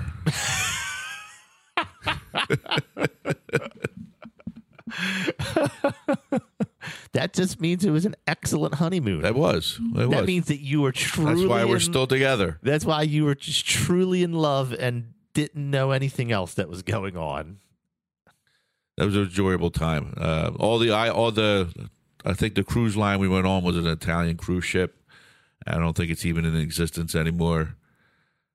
You had too good of a time. I think it sank after we left. Oh, good golly. Yeah. But do you know where you can have a good time? Could I give you a hint? Give me a hint. You are an official judge. No. The Burger Brawl? Philly Burger Brawl founder Rob Wasserman's joining us. He's also the proprietor of Rouge in Rittenhouse Square. How's it going tonight, Rob? It's going really well. How are you? We are doing fantastic. And Donato's going to take my place. I judged in 2019, and I joked around on. How exciting was that for you? That was great. And Lucky's last chance. I mean, I don't think they had a last chance anymore. They were on everybody's mind that year.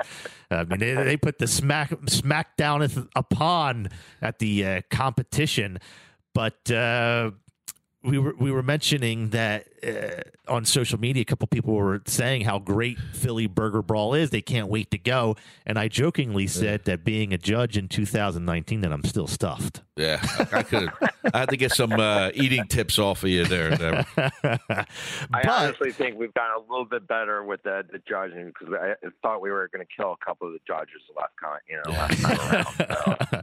It was funny because in the judges' booth, a couple were like, I can't even do it anymore. Yeah. And the thing is, you have to, because you want to make sure that you're fair. You don't want to say that, oh, you can't eat anymore, because you want to make sure whoever's coming in last has just as good a chance to win as the first bite you had. Yeah.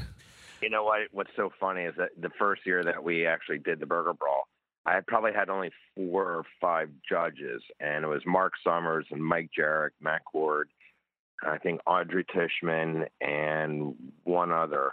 And honestly, after and we didn't have any brackets or anything of that nature. It was our first time. We didn't know what the hell we were doing. And so I remember Mark Summers coming up to me after, looking at me deep in the eye and going, I think you blew out my colon.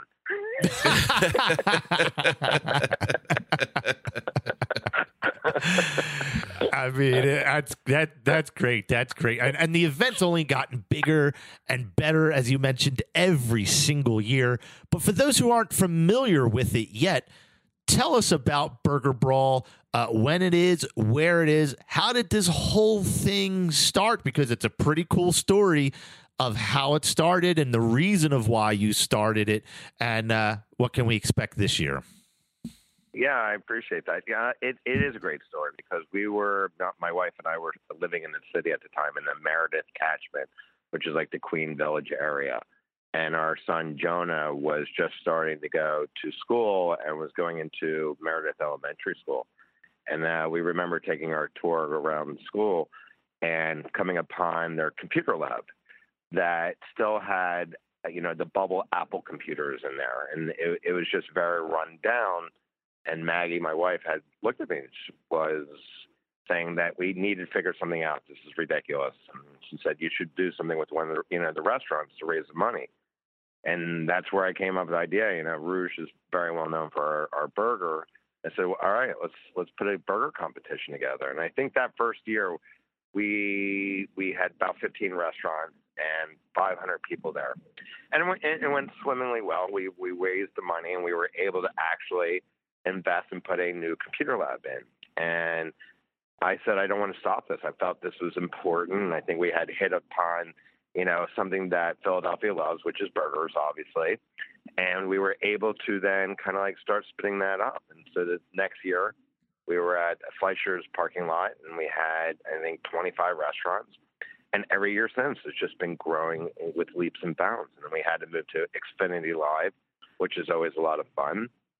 And from there, I think we were at a couple thousand people and raising some nice cash for the school district of Philadelphia at that time. And it just kept going. And it's a testament to the restaurant community, because it's not an inexpensive endeavor. Everybody has to chip in and put together, and cost their cost for their product, their burgers and their, and their buns and everything else.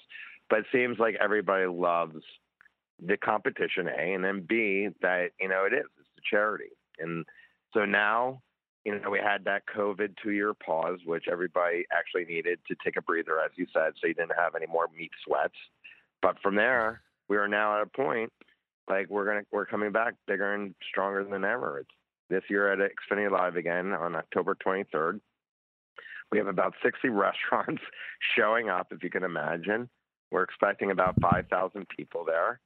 And I think we're up to 50 judges needed now to handle all the competition and all the judging for this, which is insane to me. And so again, we're doing it for a great cause. We're partnering up with Parks and Rec and the School District of Philadelphia, and especially under the crime initiative from the mayor's office, which is to get the kids off the streets. And so they had Parks and Rec had started to put together a plan of action of putting esports or getting esports into the rec centers. And we're stepping up to help build esports centers within the rec halls across the city. And at the same time, help the school district with setting up esports teams that can compete on a state level, because a lot of the schools in suburbs and so forth have teams, but it's costly and expensive. So we're going to help that out also. So it's an exciting time for us. That's such a great idea, because esports is so unique.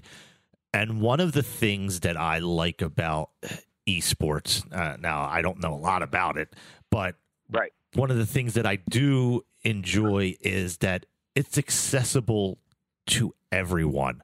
I see a lot of these programs out here, and sometimes a child just doesn't have the physical abilities to do something athletic, or they're not artistic for art class, or they're just not getting that.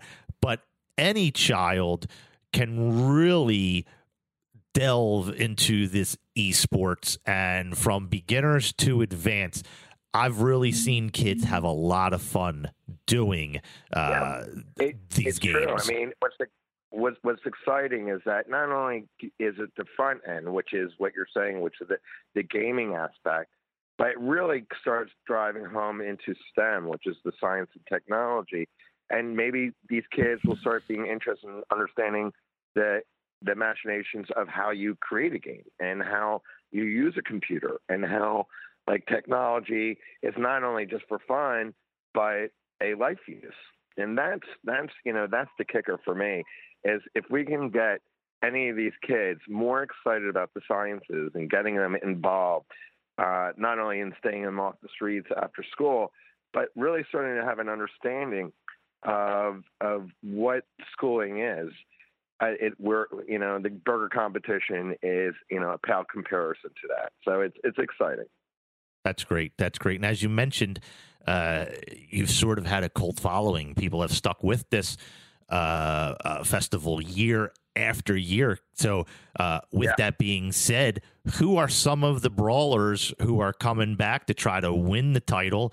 And what are some of the new faces? Because obviously not everybody comes back, and as you said, sometimes everybody does come back, but it's becoming more popular. So you've expanded the competition pool. So you've got some new faces. Who's some of the old and some of the new who's coming? As already, like you said, I mean, Lucky's is banned from actually participating. I have now forced Chris, the owner of Lucky's, to actually be a judge. He is no longer allowed to, win the competition. So, but it's exciting because now that we're up to 60 restaurants and, being our 10th anniversary of actually having the event, we're seeing old friends of ours coming back into the competition from, Marcy and Val and Barbuzzo, and a lot of the Steven Star restaurants are coming in, which is great. We love that. Even, which is amazing to me, we're seeing from El Rey to Loco Pez. So the Mexican, type of restaurants that have that corner bar, like Loco Pez, has one of the most banging burgers I've ever had. And I talked to the owner. I said, you got to be in this. And he laughed and he says, "But I'm a Mexican restaurant." I said, "Yeah, but that burger is not Mexican. This is what this is all about, the creativity of it." So we were able to get those guys in. Michael Scholzen's in with Harp and Crown. We have Huda from or the restaurant Huda, which is Yehuda, who just won, I think, Best of Philly for his sandwiches, doing an insane burger. Mike's Barbecue. He's insane. Like at South Philly, if you ever had his briskets and his ribs and so forth, he's thrown in into the Gauntlet Inn. And what's so much fun to me, it's just all these restaurants get so creative and try to have so much fun with it. Yeah, it's super creative. There's nothing like with a great burger. Yeah, juicy, mouth-watering, and burgers are not just meat. I mean, there's all different types of burgers you can have nowadays with the fish alternatives. You can make into a impossible burger for the vegans that are out there that enjoy eating a nice burger. Like I said, so are you excited, Don? I can't wait to munch down on a few. I know I have to pace myself, so that's going to be kind of interesting to see what happens. Don't go all in, because, like you said, it has to be a good, comfortable pace, and obviously, I'm not going to be able to taste 60 burgers. So I'm assuming they're going to have different. They break it up, and then you score it. Yeah. So obviously, it's just like professional barbecue tasting and all of that. So sorry about that, Rob. We dropped you off. I think the Beef Council was trying to get a hold of you. They said, "Hey, we heard that you've got a lot of burgers." Right. Coming to Philadelphia. But you were saying some of the new competitors coming in, and I wanted to mention that it's both sides of the river. It's not only Philadelphia, because you even have New Jersey competitors like Burger Time joining. That's a new one. So you're even getting people to cross the bridge to say, "Hey, we've got a good burger as well." I think we have a couple of new people coming in from Delaware also. It's becoming a little bit more well-known, the event, obviously, and so people take it serious. Like, they want to win, and I love that. I mean, that's the fierceness of, the restaurateur that wants to, be at the top of their game. And look at Lucky's. Lucky's Last Chance is a great example of how the Philadelphia Burger Brawl kind of pivoted them. They were a very sleepy bar, with burgers. And as soon as they won, that blew them up. So there's actual help from winning this type of competition or being involved. And, on top of that, with all the sponsors that get involved now, from our cocktail competition, that's sponsored by Jim Beam. And, we're actually going to be having a really another wonderful item added on to this year, which is the Dietz and Watson is sponsoring the Jeff Brown Social Impact Award. So we're going to actually be giving an award to one of the chefs that had been giving like back to the community. So That's great. That's good. Yeah, it's amazing. And that's what's so exciting about it. And that's why I said I just love this city. Like we're all community. It's just a lot of fun that we can all like come aboard, eat our brains out, and like get the meat sweats. But you know what? I'll do it because it's for a good cause. Exactly. Now, since Lucky's Last Chance has been banned from competing, were you at least kind enough to give them the ultimate champion belt or something like that, since they can't compete anymore? You know what? I haven't thought of that, but that's not a bad idea.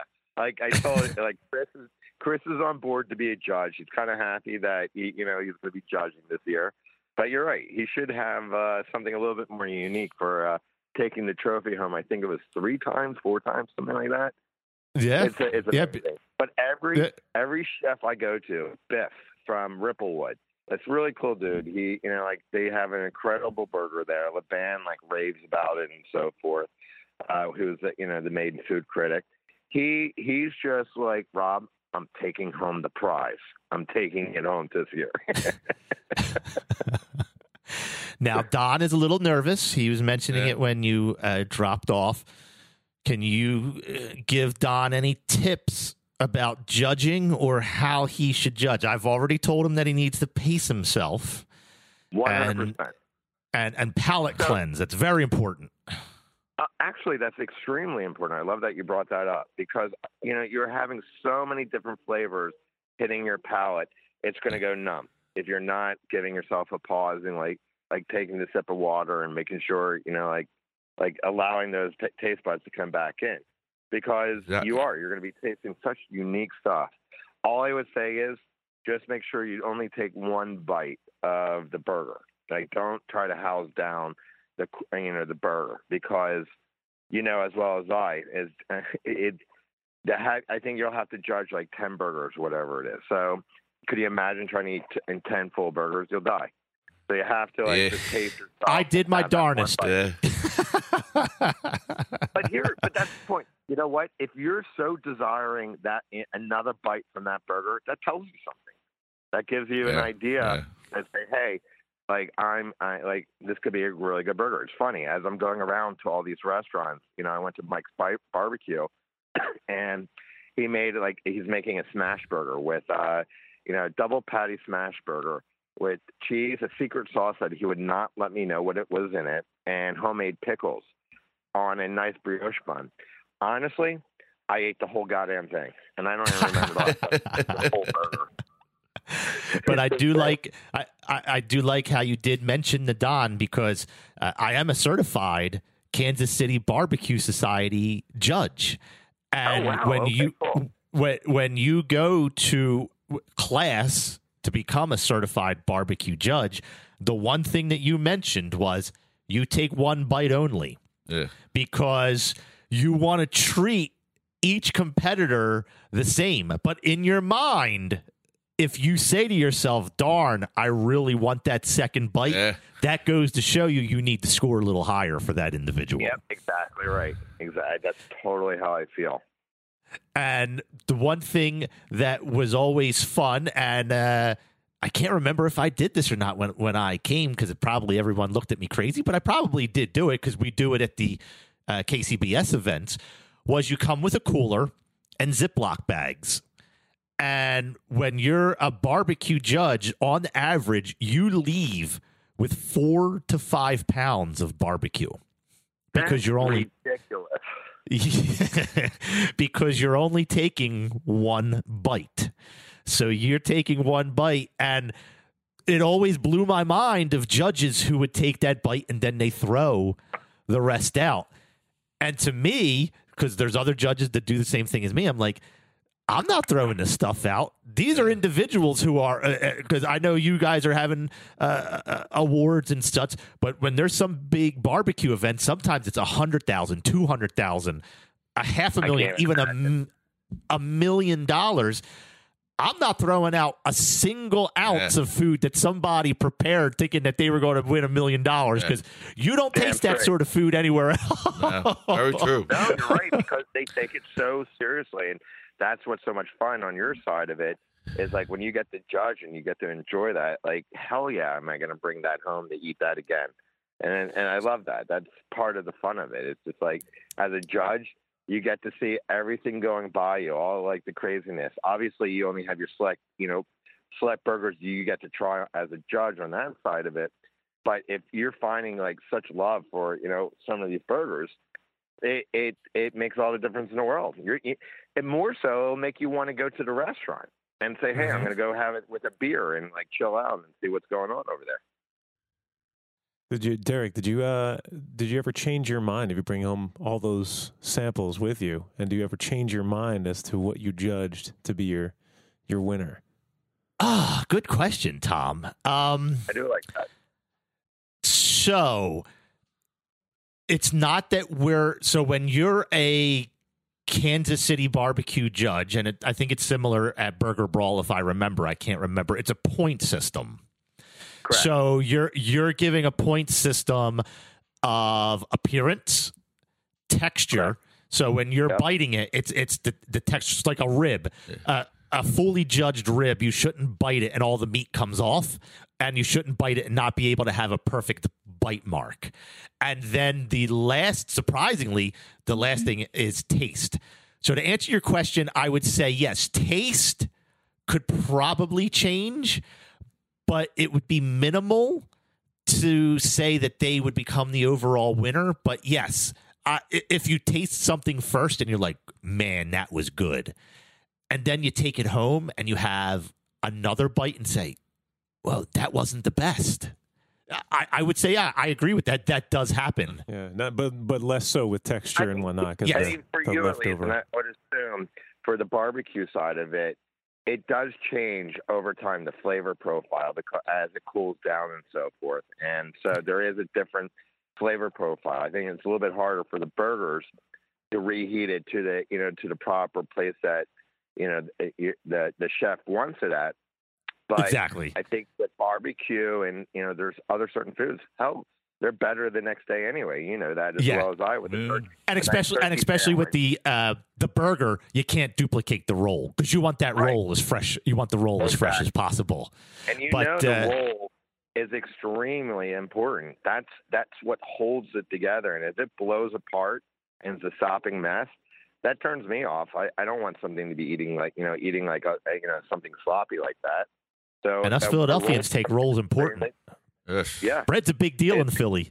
Say again? Bread's a big deal in Philly. Yeah, bread is a huge deal in Philly. We don't. Now, Don, are you going to be a hard judge? I'm going to be a very fair judge. That's what I like to hear. Yeah. And you're all in. I'm in. 100%. 100%. I'm getting my cooler ready and.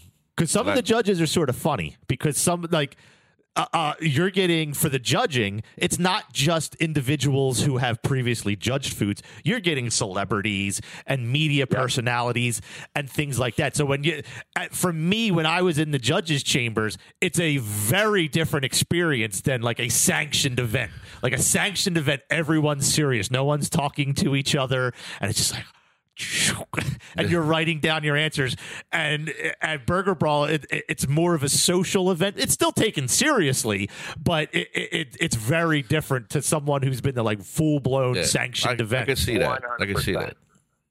100%. You are. I mean, like you could be sitting next to Mike Jarek or Al Colley or 100 others that are going to be like they're on judging. And they're just going to be cracking up and having fun with it because they're enjoying the experience and they want to help on the charity side of it. When you're in a serious competition like that, you're right. I mean, like it's taken extremely serious as it should be. As you said, if they're putting $1 million into it and being involved in that side of it, hell yeah, I would want to make sure all the judges are like taking it very serious. And I think when I judged, I think I was lucky enough to sit next to Marilyn Russell, and I think she judged 100% accurate, like she should have been, but she was kind enough to give me all the leftovers. Just go ahead, Derek. you can have this one too. I was getting a 5. You like leftovers. But how about for you, Rob? You've been involved in this since day one, obviously, because you're the brainchild of it. You created it. What's some of the most creative burgers you've seen? Because you've seen them all, from the good to the bad, I'm sure. Yeah, absolutely. And like I said, I think overall, without naming names on the bad side, it's just, again, having a burger that blows apart. And if that happens, it's not it's just not enjoyable. But you take like Lucky's, that first year they did the peanut butter and jelly sandwich or peanut butter and jelly burger. And who the hell would ever have thought to put peanut butter and jelly on a damn burger? And it worked. It was creative. It was unique, and everybody loved it.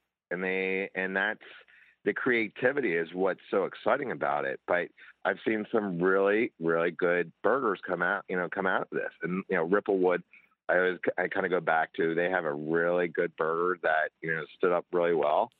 Who else? Butcher and Singer. They did a really nice burger for us. Like that a couple of the years that they were involved. And that's it. I mean, like you see that, and that's what's so exciting about it. It's just like you see the creativity of what these guys do behind the scenes at a restaurant, and it's awesome. I mean, it's like I am a restaurateur. I'm not a chef.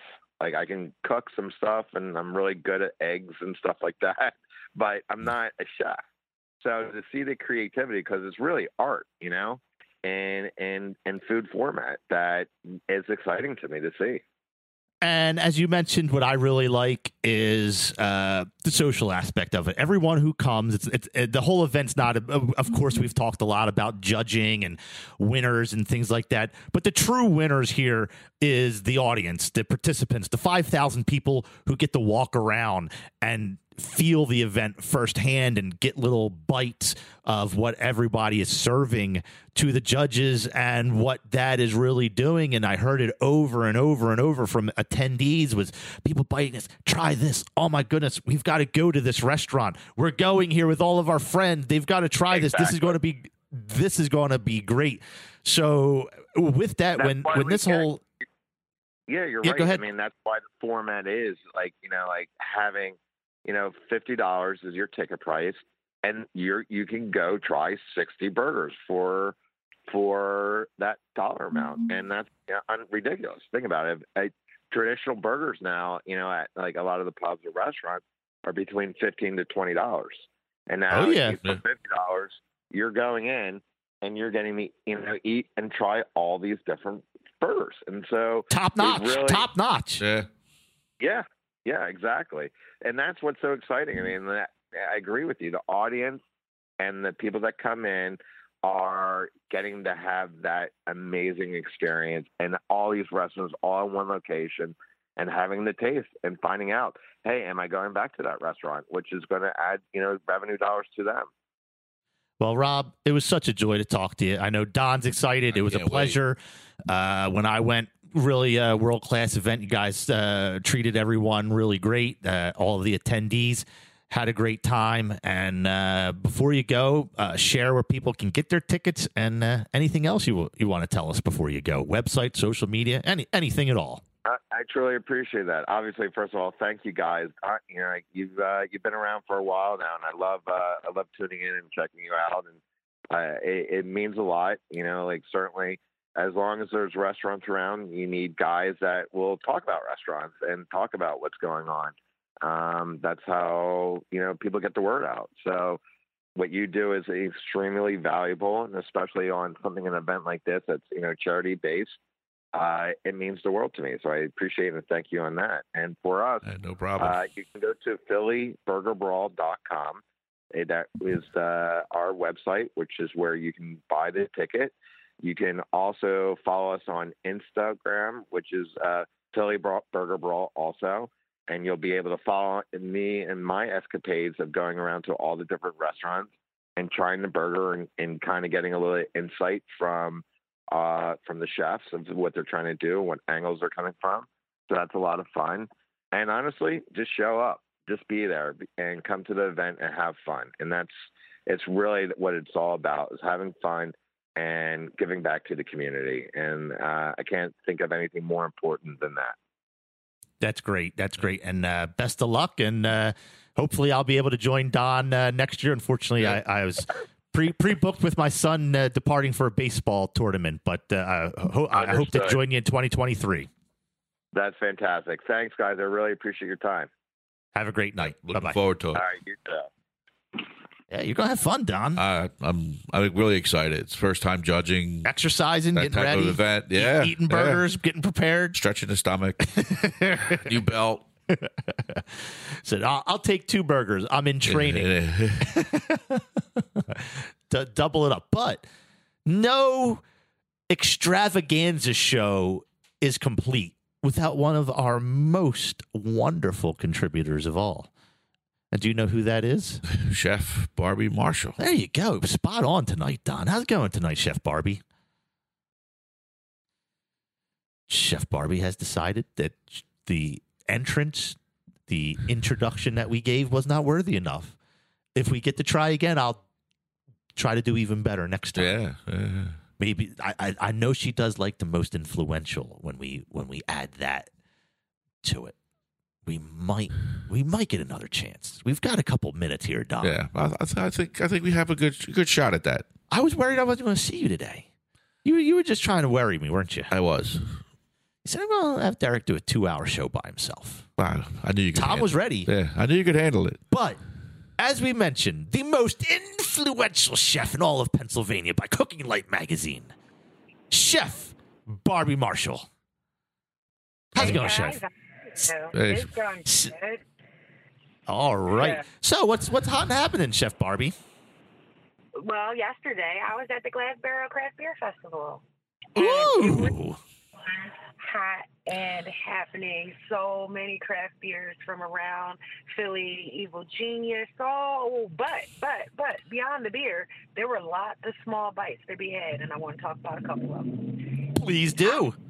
Cannoli cart, and they had pumpkin spice cannolis that were absolutely delicious. Like, who would ever think to make a pumpkin spice cannoli? And I'm usually not about the pumpkin spice. Like, I really am not. Like, pumpkin spice can be overdone, but I never had a pumpkin spice cannoli, and that just makes sense, y'all. And it's called the cannoli cart. Cannoli cart. So was that the official name, the cannoli cart? I said it was a cannoli cart. I didn't tell you what this. I was hoping for the official name because now I must search for this vendor. It is called. Let's see if she can get it. Let's see. Old World Cannoli. What was it? Old World Cannoli. Oh, Old World. They're out of Hamilton. Okay. So you guys already knew Old World Cannoli. They're connected to Rico's or Riccios Brick Oven Pizza in Hamilton. Riccios. Yes. But that's cannolis, and you have to go. You're in Jersey, right? So you need to go. You need to go. You just do. We're hanging up now and going, but we don't want you to get run over by any vehicles. It sounds like you're standing in the middle of Roosevelt Boulevard. We don't want you to get injured. I don't know why. I'm in the car, though, so I'm not standing outside the car. All right. Well, we thank you so much for telling us about the Old World Cannoli, and we're going to keep an eye out for that. And pumpkin spice, Don. We're going to try pumpkin spice. We're going to get a dozen of them. I'm in the mood now. And thank you so much, Chef Barbie Marshall. Always wonderful talking to you. And anywhere else that you want to let everybody know where you'll be, or we should check out before you go. You've got about 30 seconds. Oh, I'll just post it up on my social media. It's at Barbie Marshall. There you go. There you go. Well, Chef Barbie, thanks so much for joining us. Have a great night. All right, bye. Good night. Bye-bye. Good night, Chef Barbie. So maybe that was Chef Barbie's engine revving.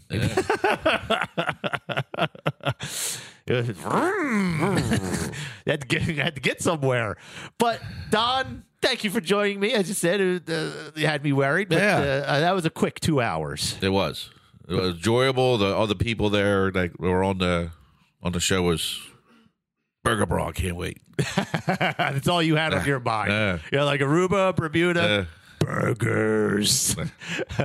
Close it out, my friend. I'm Donato Marino at DNL Coffee Service. You can find us on Facebook. You can find us at DNLCoffeeService.com. And I'm Derek Tim of BlueJeanFood.com. Thank you to everyone who called in. Grotto Bay, Bailey Ruckus, Burger Ball Rob.